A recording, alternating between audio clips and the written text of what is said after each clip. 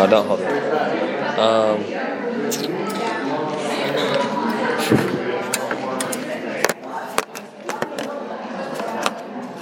Is that okay? Yeah, I think that's good. You're going to do awesome. I'm so proud of you. Jordan's making me record this. I didn't want to.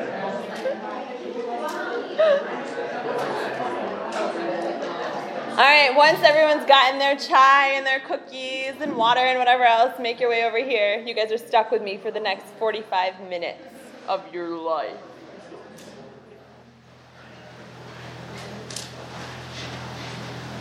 All right. Actually, if everyone can just put their drinks and their desserts down for a second and just join me in prayer, please. And what I'm actually going to do is I'm going to ask you to extend your hand over me as I extend my hand over you, and we're going to pray for each other right now. We're going to invite the Holy Spirit to come and join us in this moment. So in the name of the Father, and the Son, and the Holy Spirit, amen. Come, Holy Spirit. Come, Lord Jesus. Our Daddy, we invite you into this moment. Blessed Mother, we invite you to be with us in this moment. St. John Paul II and Blessed Solanus Casey, we invite you to be with us in this moment. Lord, I desire to do your will. I come together with you, with all of my brothers and sisters, who have made time to spend with you, Lord, to hear your truth. And therefore, Lord, I ask that you make me a vessel of your truth. Open my mind and my heart to receiving you. And allow my brothers and sisters to open their minds and their heart to receiving and accepting your love also. I thank you, Lord Jesus, in advance to the intercession of Blessed Solanus Casey for all the fruit, the joys, the blessings, the graces, and miracles that you have in store for all my brothers and sisters that are here and those that are not here. And I just ask that all that we may do may be to glorify you. Decrease us, Lord, and increase you. Thank you, Lord Jesus, for the beautiful gift of these people that are here with me tonight. And thank you, Lord, for the opportunity to minister to them. We pray all of this to the intercession of our Mother as we say, Hail Mary, full of grace, the Lord is with thee. Blessed art thou amongst women, and blessed is the fruit of thy womb, Jesus. Holy Mary, Mother of God, pray for us sinners, now and at the hour of our death. Amen. St. John Paul II, pray for us. Thank you guys so much. Please eat away and drink and whatever. I really don't want this to be like some super serious, formal conversation. I really want it to just be your sister hanging out with her other brothers and sisters.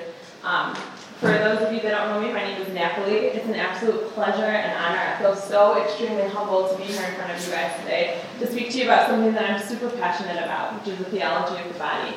I've heard that some of you have maybe been here to hear the first segment of the talk, which was given by a priest, the second segment of the talk, which was given by a married couple, and the third segment of the talk, which is given by a single, although I'm not really single, my boyfriend's in the cut. Shout out to Jordan. Hey. But I'm here because I was so moved by the teachings of theology of the body. And I was just expressing to some of my brothers and sisters earlier, I was 22 years old when I had the privilege and opportunity to go out to the St. John Paul Institute out in Philly. It's actually this Amish village outside of Philly. Like, you're not allowed to dance, you're not allowed to listen to music, you're not allowed to drink, all of which we did, of course, being Catholics and having a good time learning about the Lord. But I don't think I understood the truth of what was being revealed to me when I was 22 years old. And 5 years later, I still begin to unravel and fall in love with this teaching that St. John Paul II had given to us. So I'm not here before you because I'm an expert, because I am not an expert in theology of the body.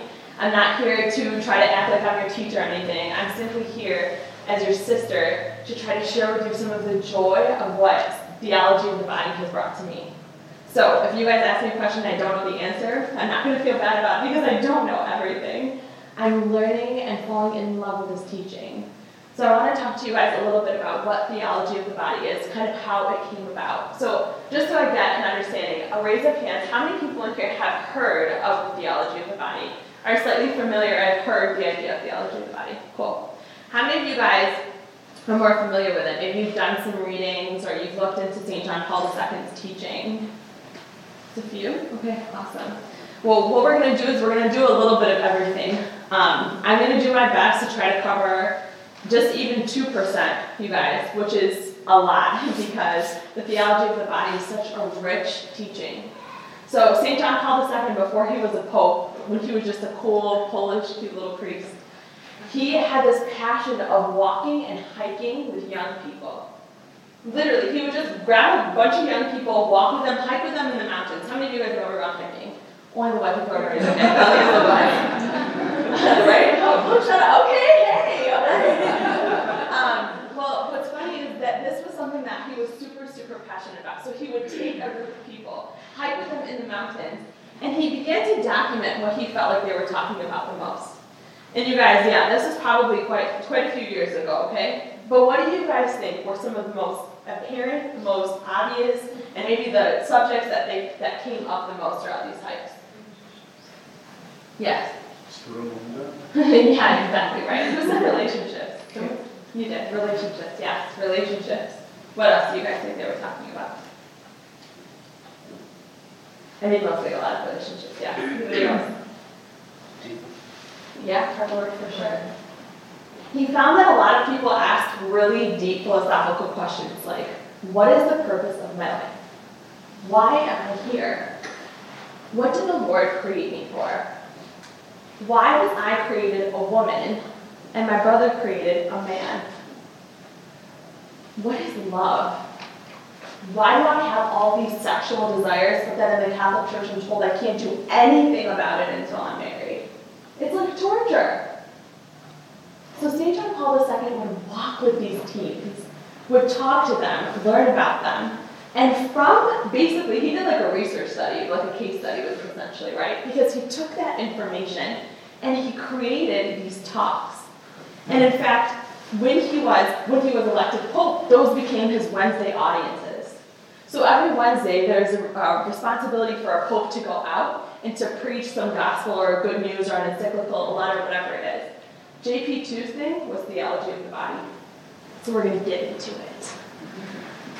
So he did 135 reflections, brothers and sisters. 129 of them he actually was able to speak during his Wednesday audiences. What's interesting is he goes all the way back from Adam and Eve and then even talks about our future and what God desires for us, what Christ desires out of love, what the purpose and meaning is of love. And what he started talking about was this idea that our world believes that our body is bad, that our body equals sin. Your spirit is good, but your body is bad. And a lot of times, you guys, not to call anybody out, but a lot of times I feel like when we're growing up, even up in our church, we have this idea that like, your spirit is good, your spirit desire is good, but your body knows it's bad. Right? Like, you may be meant to do good, but you still went and did something, and because you did that and you hit someone, therefore your body is bad. Or you desire love, but you have sex. Sex with your body is bad. The desire is good. But that's not what John Paul II was saying. Actually, he found that a lot of people were on two sides of the spectrum. So either you thought body is bad, spirit is good, or spirit is bad and body is good. But the problem with that became that if you thought that you were merely your spirit and that your body meant nothing, then everything would have been a subjective reality. What I mean by that is if my spirit is in control and my spirit is good but the body is bad, that means whatever I make a reality in my mind is what the reality is. When I first read that, you guys, and when I studied that 5 years ago, I had no idea what that meant. Okay? But the Lord continued to reveal truth.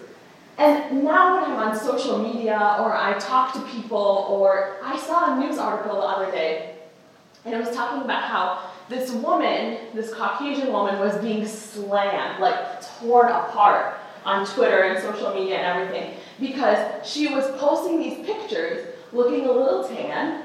She had curled her hair and made it look bigger or like more Afro style, right? And she was a bit of a curvier woman. And all of these African American people were slamming her. They were like, you are not black. This is so disrespectful. Who do you think you are? And they were ripping her to shreds, right? And I thought for a second, I'm like, but what if this girl seriously, in her mind, she thinks she's African American. And her body is revealing a truth of what her of what her spirit thinks. But what if let's turn it, right? So some people are like, okay, that's not that bad, whatever.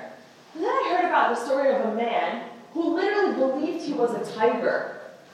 So much so, brothers and sisters, that he got plastic surgery to make his face look like a tiger.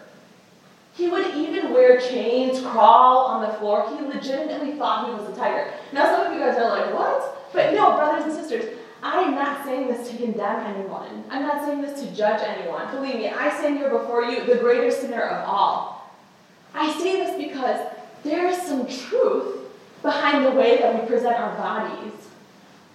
Our spirits and our bodies are not against each other. In fact, our spirits and our bodies are one in one. Jesus created was made flesh, right? Like if your body was bad, do you think the Son of God would come and would appear in flesh? No. But our spirits and our body go one in one because your body makes visible what is the invisible, sacramentally, right? Your body reveals what your spirit is. And this poor man that thought he was legitimately a tiger, he committed suicide. After all of these surgeries and everything that he did, and we live in a world that seems to be so accepting of everything, right? Do as you feel. You are, whatever you want to be, that's what you are. Oh, brothers and sisters, there's something real about that, though. There's something really detrimental and hurtful about that, though. And in the same way, brothers and sisters, if we are only what our bodies are, and not what our spirit is, if people are like, no, spirit is bad, body is good, then what distinguishes us from animals? They have an appetite, they take care of that appetite, and then they're hungry again. I often hear, so I work in a school, I'm in the cafeteria, and there's a group of young girls that work in the school with me, all really, really nice girls, but they talk and they're like, oh, that guy was such a dog, he's such a pig. And I was thinking about, like, where does that come from? That idea of comparing human beings to animals. But if the spirit is removed from a human and only remains the body, then what are animal instinct needs? They want food, right? They mate, and they move on. Literally, my grandpa, you guys, he's obsessed with, like, Nat Geo, and, like, Jordan Minimal will tell you, my grandpa will sit there for hours and just watch, like Earth stuff, on Netflix. That was, like, the worst thing we ever did for them was give them Netflix. And he will watch, like, these animal series, okay? And, like, low-key, sometimes it's awkward because, like, animals will just, like, start making love or whatever. It's not even making love, but they start mating. And my grandpa's like, do you see this? Do you see what he does? It's like, they don't think about it. They don't think, like, oh, she's a really cute personality. Like, let me go and make a baby with her. Like, sometimes it's kind of scary because sometimes the female really does not want it. But she has no other option but to stay there. Because animals are animals. They don't have an instinct. They don't have a conscience. So no, brothers and sisters, I am not telling you that the body is better than the spirit or the spirit is better than the body. I'm telling you that our Lord created them so that our bodies can reveal a truth that our spirits possess. Does that make sense? Okay.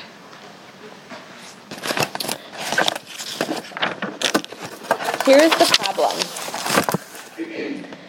Throughout all of this, and this has been like a very humbling thing for me too, is I've had this opportunity to encounter people and meet people from all over the world. I had the privilege this past summer of going on the Camino de Santiago. How many of you guys, have you guys ever heard of it? It's okay, a few of you? Raise your hand if you went. Yeah, so to my Chaldean brothers and sisters, these are my Caucasian white family, right? And then I have some of my Albanian brothers and sisters that are here also. They went on Camino with me. So we had this privilege of going on this trip this past summer. And essentially what it is the path of St. James. So when St. James set out to become a disciple, he went and he ministered to all of these people. And it's kind of become this like haven. There's a whole culture to Camino where even if people aren't Catholic or don't worship, like we met people that were atheists, okay? But you're walking and there's this culture of safeness and security where people will just open up within minutes about some of their deepest, darkest secrets. And I was surprised and amazed to see, and I mean, you guys didn't ask them, we saw some beautiful, incredible healings and some incredible testimonies of people, but we would just be walking and within 5 minutes we'd have a woman crying to us telling us something that she couldn't believe happened in her life. And I'm talking some of your best friends, and you may even be sitting next to right now, may not even know these things about you. But walking with these people, what I realize is everybody still, because of sin, because of the cause or the effects of sin, everybody still suffers from this ache of solitude, from this fear of being alone. And I know that tonight was specific to single people, and whether you're single, you're here, or you're married, or whatever, regardless, and you don't answer this out loud, but I know at some point in your life, every single person has felt some ache of solitude. I know that every single person has experienced shame, and I know that every single person desires communion, which makes sense, brothers and sisters. This is not some crazy philosophy that we needed Aristotle to come up with. This is the truth about the way that our Lord created us. So, brothers and sisters, let me ask you, when you think of a gift, do you think that, when I think of a gift, I automatically think there has to be at least two people involved? The giver and the recipient, correct? Sure. When the gift of love, brothers and sisters, love is not a one-person thing. Love automatically implies that there is a giver and a recipient. And I always think about how this priest once said to me, he was like, even if you were the only person on this world, our Lord would have still suffered and died out of love for you. And that always resonated so deeply, even though I feel like I was such a little punk. I was like, yeah, who would have scourged him? Yeah, who would have nailed him? That was just what was going on in my mind when I was in high school, right? But the truth is that our Lord would not have came and died for himself. It doesn't make sense. It was an act of love that he gave in order that we receive. And how beautiful is that? Because that automatically implies that we cannot love, and I'm not even talking in a romantic relationship. We cannot love as brothers and sisters if we are not in communion and community. And John Paul II went so far to say that unless we are in a community, we will not know who we are. Because it is through the act of love that one begins to self-identify. So I want you guys to think about something. Maybe in the past week, in the past month, I could even think today. Something that someone did at work that pissed you off. Everyone has an annoying colleague. Everyone, our little annoying brother and sister, whoever it is, whatever. Everyone has someone that maybe, you really have to pray to the Lord before you see them, right? I have a student like that. I have to, before I go in, I'm like, come Holy Spirit. I'm not kidding you guys. I have to remember, Jesus died on the cross for him. It's very hard for me to remember that sometimes, right? But in those moments, when you are with those people, that is when the Lord sees your true love and the gift of love. It's not just when you're married, right? It's not just with your boyfriend or with your girlfriend. It's not just with your best friends. It's when you are in communion with others. That's when you begin to learn things about yourself. And whether that's something that you want to admit now or not, I feel like I will tell you, I'm so blessed and privileged that the Lord has brought Jordan into my life. I'm so privileged. I feel like sometimes it doesn't even feel real to me. But I have learned so much about myself through the act and gift of love with him. And St. John Paul II talks about how because of the consequence of sin, that every single one of us are wounded. And that's why we experience things like this ache of solitude, of shame, and this desire of communion. Brothers and sisters, at some point in your life, somebody said something to hurt you. And that hurt resulted in a lie that you believe about yourself. And that lie is from the evil one, which becomes a rival voice in your every single day of living.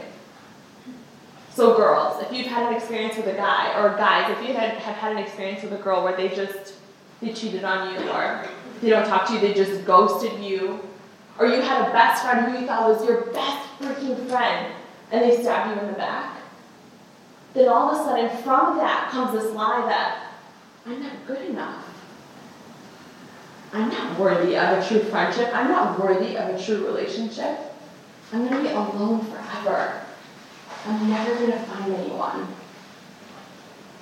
And those are the lies that the evil one desires you to believe so much. But they're just that, brothers and sisters. They're lies. And our Lord came to redeem us. Yes, we were crucifixes because we acknowledge the passion and the death of our Lord, the ultimate act of love. Which, by the way, brothers and sisters, if our own Lord demonstrated his love by very brutally dying for us, then what do you think he's telling us about love? But it doesn't end here. Our Lord is a resurrected Lord. And in fact, I love the image, I don't know if you guys have ever seen it, of Thomas, doubting Thomas, when Jesus comes afterwards, and Thomas is like, there's this image, I forgot who it's by, but it's almost like Thomas is like looking into Jesus' side, and Jesus takes Thomas' hand and puts it into his side. And does anyone play with slime? I know you guys do. Everyone plays with slime. Okay. And it, like, when you first press like new slime, it makes it like a really gushy, but like low key, like you like it. I don't know. It's so weird. Okay. It's like this grossness, but like you press it, and that's the sound that it makes. And that's what I imagine it was like when Jesus took Thomas's hand and just put it right in his side. But for a moment, the beauty out of that became that our Lord was not saying, oh, I'm ashamed of my wounds. I just want them to disappear. No, that our Lord was saying, look at these wounds. Dig deeply into these wounds. Allow me to enter these wounds with you so that they can be healed. I love that final scene in the Passion where you see like Jesus comes out and like even though you can almost see his booty, like for a second you guys, he walks out and you see that his hands are pierced. That wasn't closed because we believe in a Lord that embraces these wounds. And I'm here to tell you, brothers and sisters, that those wounds are not your fault. And that our Lord never desires those for you. And he has a plan that's so much greater for you, which is so exciting. That gave me so much hope.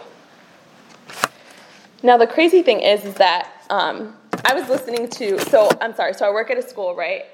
So they were talking about in the school how they want to change sex ed in schools. And everyone in my school kind of knows that I'm like this Jesus freak and I love the Lord. And I feel like I really have to pray for strength sometimes because it's not easy. You know, and I'm standing before you guys just being real with you guys. Like, sometimes it would just be so much more easy for me to be passive or remove myself from situations. And sometimes I do. Sometimes I just go into my office because I'm like, Lord, not today. But I happened to be upstairs one time in this conversation that they were having. They were talking about how sex ed is going to be changing in the next few years. Because sex ed is no longer, like they're talking about biological sex, right? They're saying sex ed will no longer, they can't just educate children on man and women. They have to educate kids on all different types of sex. Because otherwise it's discriminating. And I just stood for a second and I was like, Lord, what's going on? I feel like and I wasn't even sitting here like judging I wasn't offended by the idea that they just wanted to sit here and change it. I was offended because in this moment they were reducing sex to merely biological. In fact, like when people, like I know on social media like Facebook and stuff, or even just like I have Snapchat, which to me, I know it's so stupid, right? But sometimes I go through some of the articles and I read them and I'm like, oh my gosh, Lord, like our world really needs Jesus. And I'm not saying they really need Jesus like, oh my gosh, we're so much better than them. I'm saying like, these people are missing out on what the truth is. And hold on, John Paul II has an amazing quote, and I just don't want to screw it up. Okay, so he says, modern man's sexual confusion is not because the world glorifies sex, but it fails to see its glory. Yes, JP2, right? That's so true. It fails to see its glory. In this moment, they're simply reducing sex ed down to biological sexes, And then they start to talk about sexuality like it's something that you choose. And when I say something that you choose, I'm not condemning brothers and sisters, our brothers and sisters that struggle with same-sex attraction. I am not condemning our brothers and sisters that identify as a different gender than what their biological nature shows. No, brothers and sisters, I am talking to you as your real sister, letting you know that your sexuality is much more than that. Even us, as someone that identifies as a straight female or a straight male, your sexuality is not the fact that you're straight. That's not what your sexuality is. In fact, St. John Paul II talks about how your sexuality is like your genetic code in a spiritual sense. St. John Paul II goes as far to say, our maleness and our femaleness, our sexuality in quotes, is the fundamental fact of human existence. Our sexuality is by no means something purely biological, but concerns the innermost being of the human person. Now, this is my favorite. Ready? God inscribed in our sexuality the vocation of love, to love in his own image. This calling presents itself as an intense yearning for communion with another. So, I know a lot of times, I feel like some people think it's so ab sometimes to be I wish I was with someone, or you watch a movie like The Notebook or whatever, like Titanic, all of these stupid movies, right? Even This Is Us. I used to romanticize it, Jack, right? Now I got my man, But this idea of you watch these shows, right? You watch these movies, you read these magazine articles, and you read it and you're like, why am I not satisfied? And let's just be real, brothers and sisters, pornography.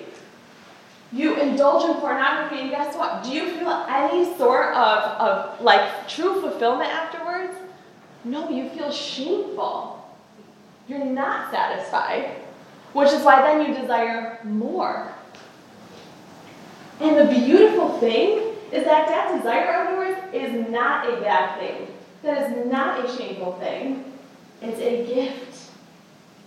That desire to be in communion with others is exactly what our Lord desires for you. In fact, he placed that desire on your heart specifically from him. It is a true gift from Christ to want to be with someone. And women, it is a true gift from Christ to have a spiritual maternal instinct. Where even when you're 5 years old, you dress up, play as a mother. Right? You desire to care for other people. And my brothers, I'm not saying that you guys cannot take care of other people or you do not desire to be a parent. The capacities are different because this is how our Lord created us. John Paul II talks about how the fact that women desire to be on contraceptives should be a huge insult to us as women. And I talk to a lot of my friends who say, why? It's not a big deal. Are you serious now? I don't have to worry about anything. I'm even married women, who are why? Why would I ever want the headache of every single time I'm having sex to sit here and worry about what if I'm going to get pregnant? It's not the right time in my life right now. All of these things, right? Do you know what they're doing in this moment, brothers and sisters? Even though I can get in and talk about this much longer, but in this moment, they're reducing the act of sex to purely body and not spirit. But the problem is, you guys, is they're one. And John Paul II talks about how, as women, we should be the most offended. We should. You know why? Because our femininity, our desire to take care of others is most exemplified as a mother, as a sister, as an aunt, as a godmother. Because we cannot love unless we are in communion with others. And I read this Twitter, what's it called? Tweet? Yeah, thank you. I'm just getting into Twitter. They made us make one for work, and I feel like I'm doing it all wrong. But so someone tweeted once, it was a guy that was tweeting about how he would never take male contraceptive pills. Because he said that, like, there's way too many side effects, it's about to mess me up, whatever. And then he said, I will not reduce my masculinity to a prepubescent boy and stop what my natural body should be doing. And like all these girls were liking it and retweeting it and all of this, but then these are the same girls that are like, I love my contraceptive, this frees me. And I'm like, wait, hold up. How distorted is our world right now?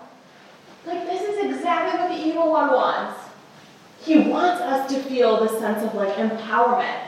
But really then, what I read that as was like, no, it's okay. Guys don't have to do that. But women, we should do that to our body. Women, we should take all the side effects. Women, we should put the responsibility on us. And St. John Paul II is saying, of course that's going to be a natural woman's reaction. As part of a mother and part of the natural desires that God put in a woman, on a woman's heart, was to care for others, was to sacrifice her body out of love for another. Of course that's going to be our natural reaction. And it's not because we're stupid. That's not it at all.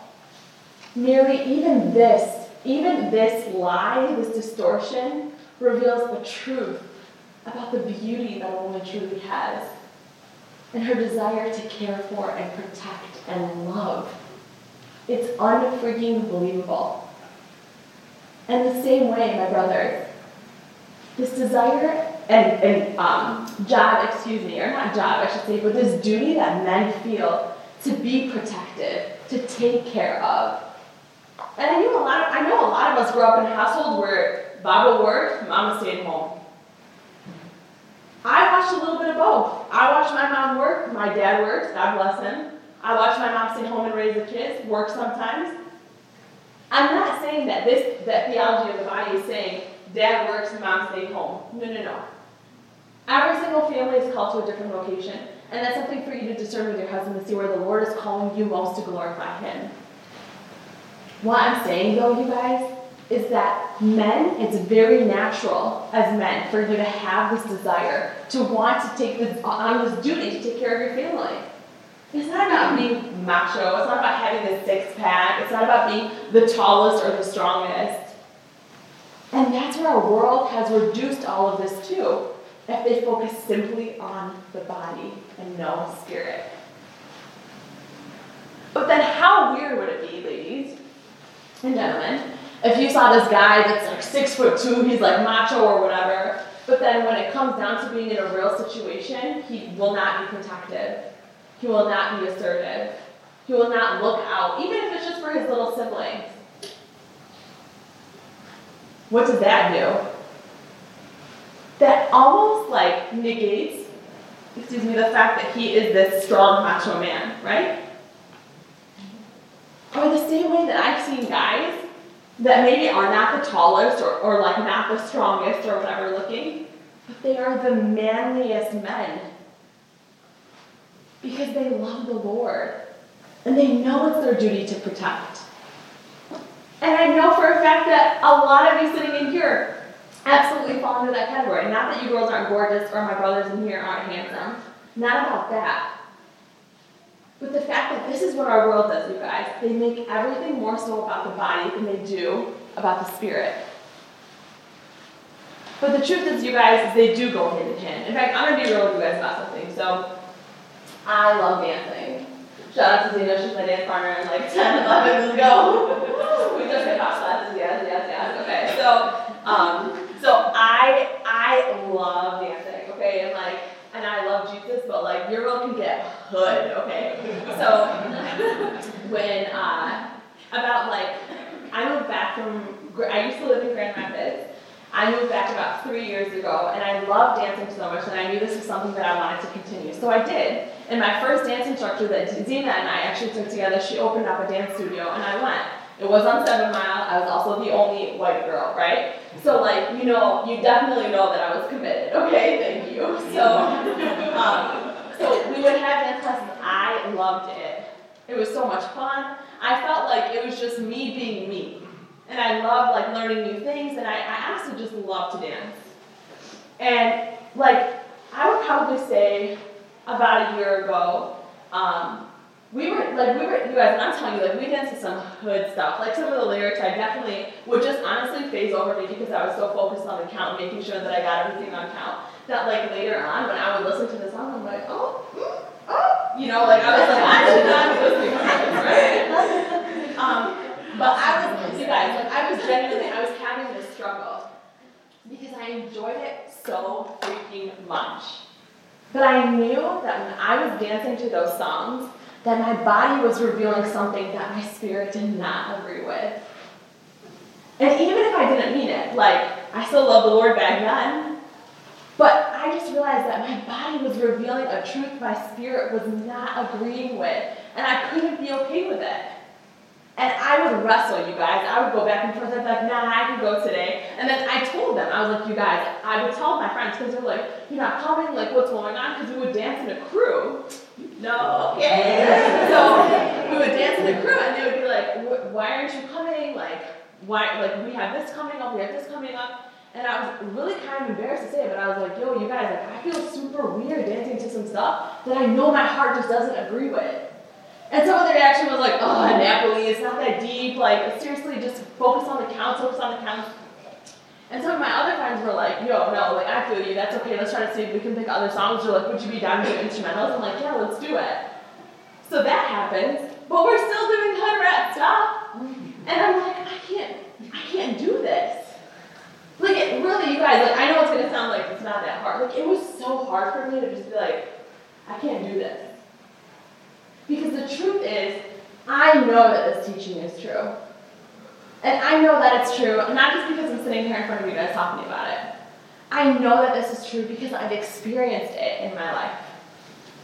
And I knew that if I was up there dancing, and not even about if any of you saw me or anything like that, because really my brother's a real one, he came to one of my shows once, but the fact that I could feel in my heart that there was some sort of truth that was being contradicted, I knew that it just wasn't okay that I was doing that. And it was really, really hard for me. But I know that the Lord was revealing something deeper.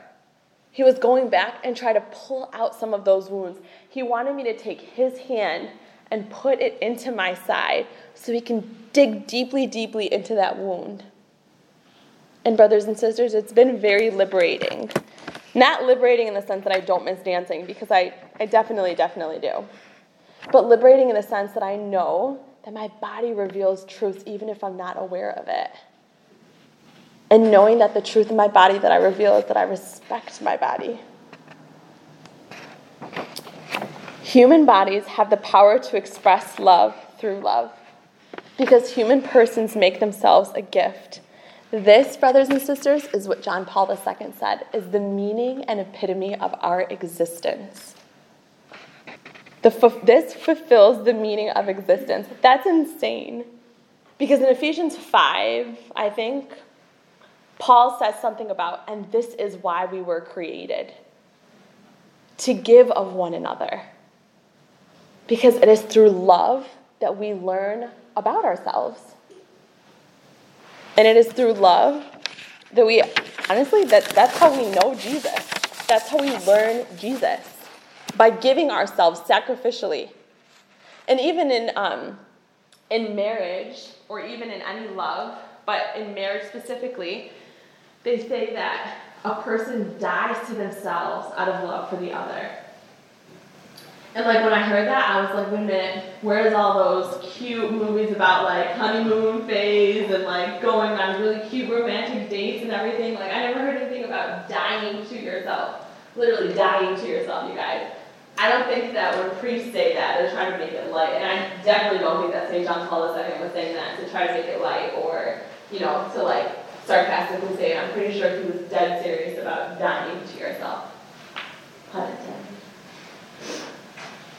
For me, that took me back a little bit, you guys, because I realized that would be the only way that a marriage would make sense, is if you truly die to yourself out of love for your spouse. Because if they reciprocated that also, then what's happening? You're both dying out of love as a gift to oneself.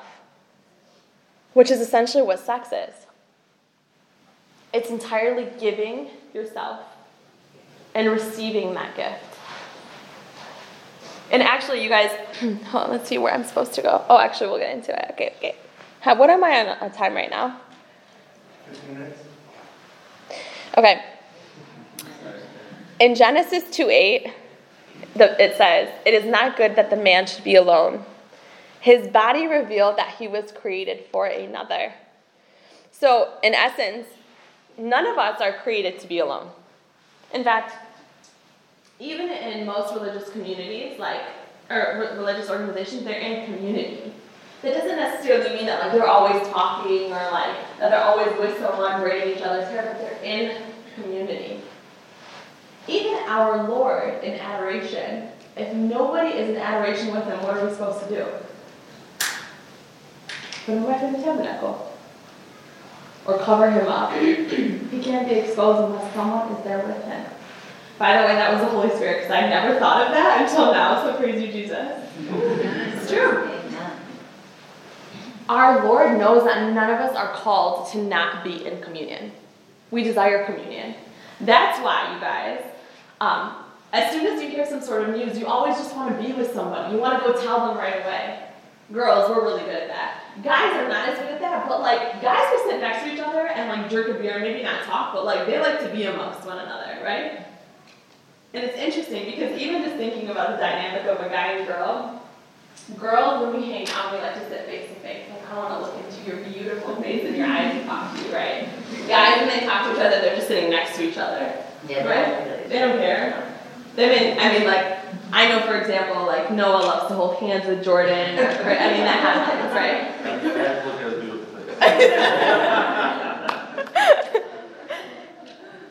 This is what's so cool, you guys, that God desires us to make him our first love so that we can truly love in the image and likeliness of love. So cool.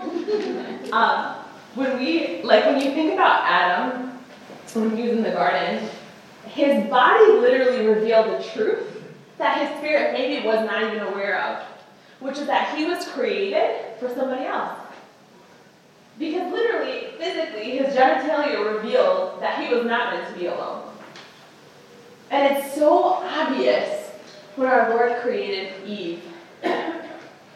And when God created Eve, I feel like people get it twisted a lot because they're like, yeah, he came out of her rib, and then all these guys are like, yeah, that means we're boss and dominant, but no, our Lord created him out of the rib, Our Lord created her out of his rib to show that they are equals. He didn't create Adam out of something and then Eve out of the ants or something like that. She's an incredible gift. And even he knew, looking at all the creatures, he wasn't satisfied. Even he knew that he needed somebody that would be of his equal. And what's insane is if you look at their bodies, if you look at the body of a man and a woman, it's so freaking beautiful, you guys. Because they fit. They literally fit. I always like to say, I think God is the most natural, organic man in the world.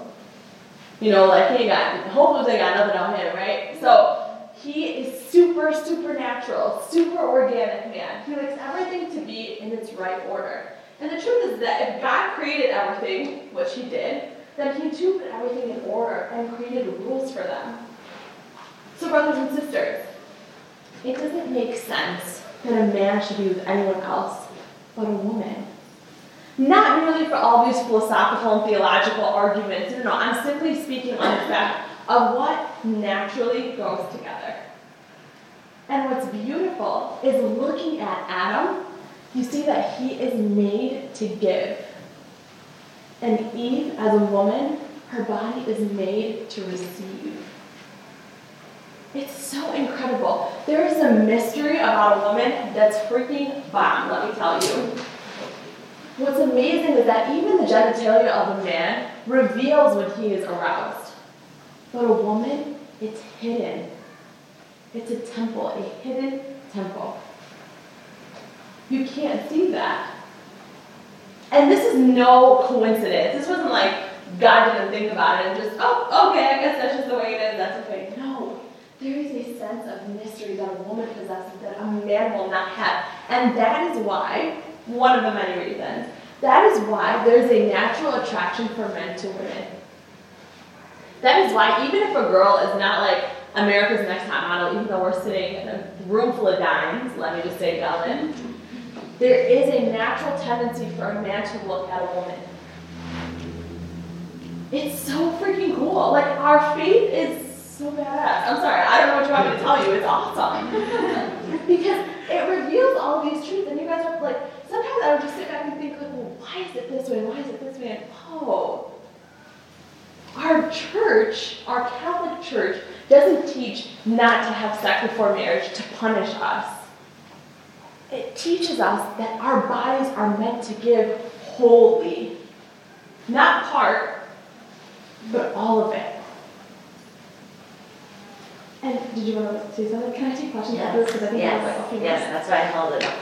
And one of the things, by giving wholly, like holy, W-H, not like H, like holy, he talks about, John Paul II talks about being fruitful, faithful, total, and free.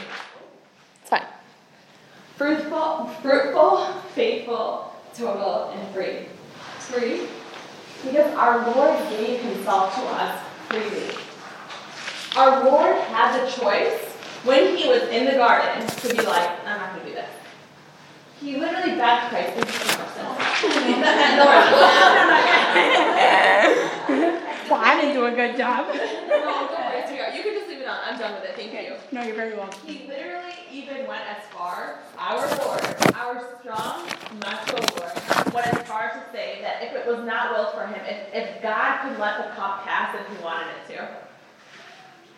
But he continued freely. Totally. Christ gave himself up for us totally. There was not a moment of his life that was spared for his own rest, for himself, for his own pride. Every single thing that he did was for us. He would minister, and he was able, amongst the crowds, to feel the woman that touched his cloak.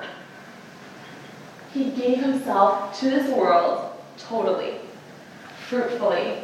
Our Lord brought life into this world. He gave us the opportunity to have eternal life. And then what was the last one? Free. Faithfully, yes. Thank you. Thank you, sis. He gave himself up for us. He was not here for anything greater. He wasn't here for his own pride. He wasn't doing this miracle so people would think he was awesome. Because people did think he was awesome, but people also saw him do the miracles and turned and walked right away. That didn't stop him. This is how we're called to live, to give of ourselves in any vocation. Especially if we're called to marriage. Because we're free to get married. In fact, when you're on the altar or in marriage prep, the priest will ask you, are you here freely? Or did Khaltu Najiba hook you up with her nephews, cousins, dads, uncles? Right? Are you here totally? Will you totally give of yourself to your husband or wife? Are there any other motives? Are you trying to get your visa? You know what I'm saying? Like, we don't know. Fruitfully. Are you willing to bring life into this world? If our Lord gives you that privilege, will you get married with the idea of fully becoming a father and a mother if the Lord gives you that privilege? And I always forget the last one. Free, total, fruitful, faithful. Thank you. And faithful. Will you be faithful to your spouse? Even the way that sex was created, brothers and sisters, the chemicals and hormones that are released in our minds when two are having sex, it's not a coincidence. Our Lord created that so that sex could bring you closer with the idea of putting these hormones in our bodies to make something biological, spiritual, so that there would be an emotional connection when you're having sex. Which is why Friends with Benefits never works, you guys. Even the movies that they show, there's that movie, Friends with Benefits, they end up wanting to be with each other. Oh, sorry. I honestly never saw it, so whatever. But I've heard. But that's not the way that love is meant to be. And brothers and sisters, if you stand before your loved one, before marriage, and you are afraid, of course, of getting pregnant, especially in our culture, it's not even just about, there's always a fear, but especially in our culture, let's be real. Are you giving yourself fully, totally, freely, and fruitfully to your spouse? To your boyfriend? No. You're standing in front of them, and what you're saying is, I'm going to give you 10% of me, but the 90% I can't give you right now. Later, maybe later. But this 10%, I'm going to try my best to give it to you. What? What if I brought you a donut and gave you this much of it? And was like, I need the rest of it. I'm sorry, no. What? First of all, that would just not work with me. But the crazy thing is that's not even the way that we are chemically and physically and biologically designed. We're going to want more. And it's not a bad thing. That's how we were created. That's what the Lord wanted us to become. And that's what we are. And on a very, very quick spiel, because it's so hard for me to get into contraceptives or anything deeper. I'm so sorry, you guys, I know I'm talking your ear off, but we are called for more. And that's the beauty of all of this. And I'm just going to leave you guys with a quick fun fact. In sex, I just don't want to get the hormones wrong, but there are these two specific hormones that are released when having sex. So women experience a flood of oxytocin. This is the same hormone that they produce in labor and in nursing a baby. Okay? It also causes a woman to be forgetful and decreases her ability to rationally think. Men also produce oxytocin during sexual intercourse, but the hormone that they produce the most is called vasopressin. This is in other words called the monogamy molecule. What it does is it kicks in after sexual activity, and it impacts and heightens a man's sense of responsibility. Think about this, brothers and sisters. Our Lord created this sex and the hormones that come out in it, so that women, when they're having sex, can desire to be with just one person. They're forgetting about everything else, and they're with this one person. For men, it heightens their sense of responsibility to be a dad. They're ready to be a dad. So what happens, brothers and sisters, when this is taken outside of the context of marriage? You have a one-night stand. The girl, she's all about the guy. She wants to text him. She wants to be with him the next day. She wants to see him. The guy, hell no. He doesn't want anything to do with that.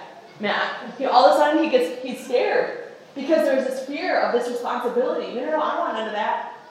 And how funny, because in Genesis, after Adam blamed Eve and continued, God said to them that a woman will forever yearn for a man's desire, and a man will rule after her. Meaning, in our culture, day and age, girls will always try to chase guys, and guys are going to sit here and basically not desire any type of relationship. They're going to run it. Brothers and sisters, I'm not saying that any of you guys are doing that. But isn't it insane what the distortion of sin did and does and continues to do? The beautiful thing is that we have truth, and we believe in a faith of hope. And we believe in a redemptive Savior and a redemptive Lord. So this is not what you are bound to. You're created for more. Your bodies are incredible. You guys are incredible. Our Lord delights in you. He loves you. Every little thing about you. He has your names tattooed on the palm of his hand. He loves you so much. And he doesn't want you to feel like you have to fall into this trap of what the world says is normal, of what the world says is good. But instead to turn to him for that love. To ask him to love like him. So that you can see others in the way that he desires you to in his image. Thank you so much, brothers and sisters. I'm sorry I talked for more than 40 minutes.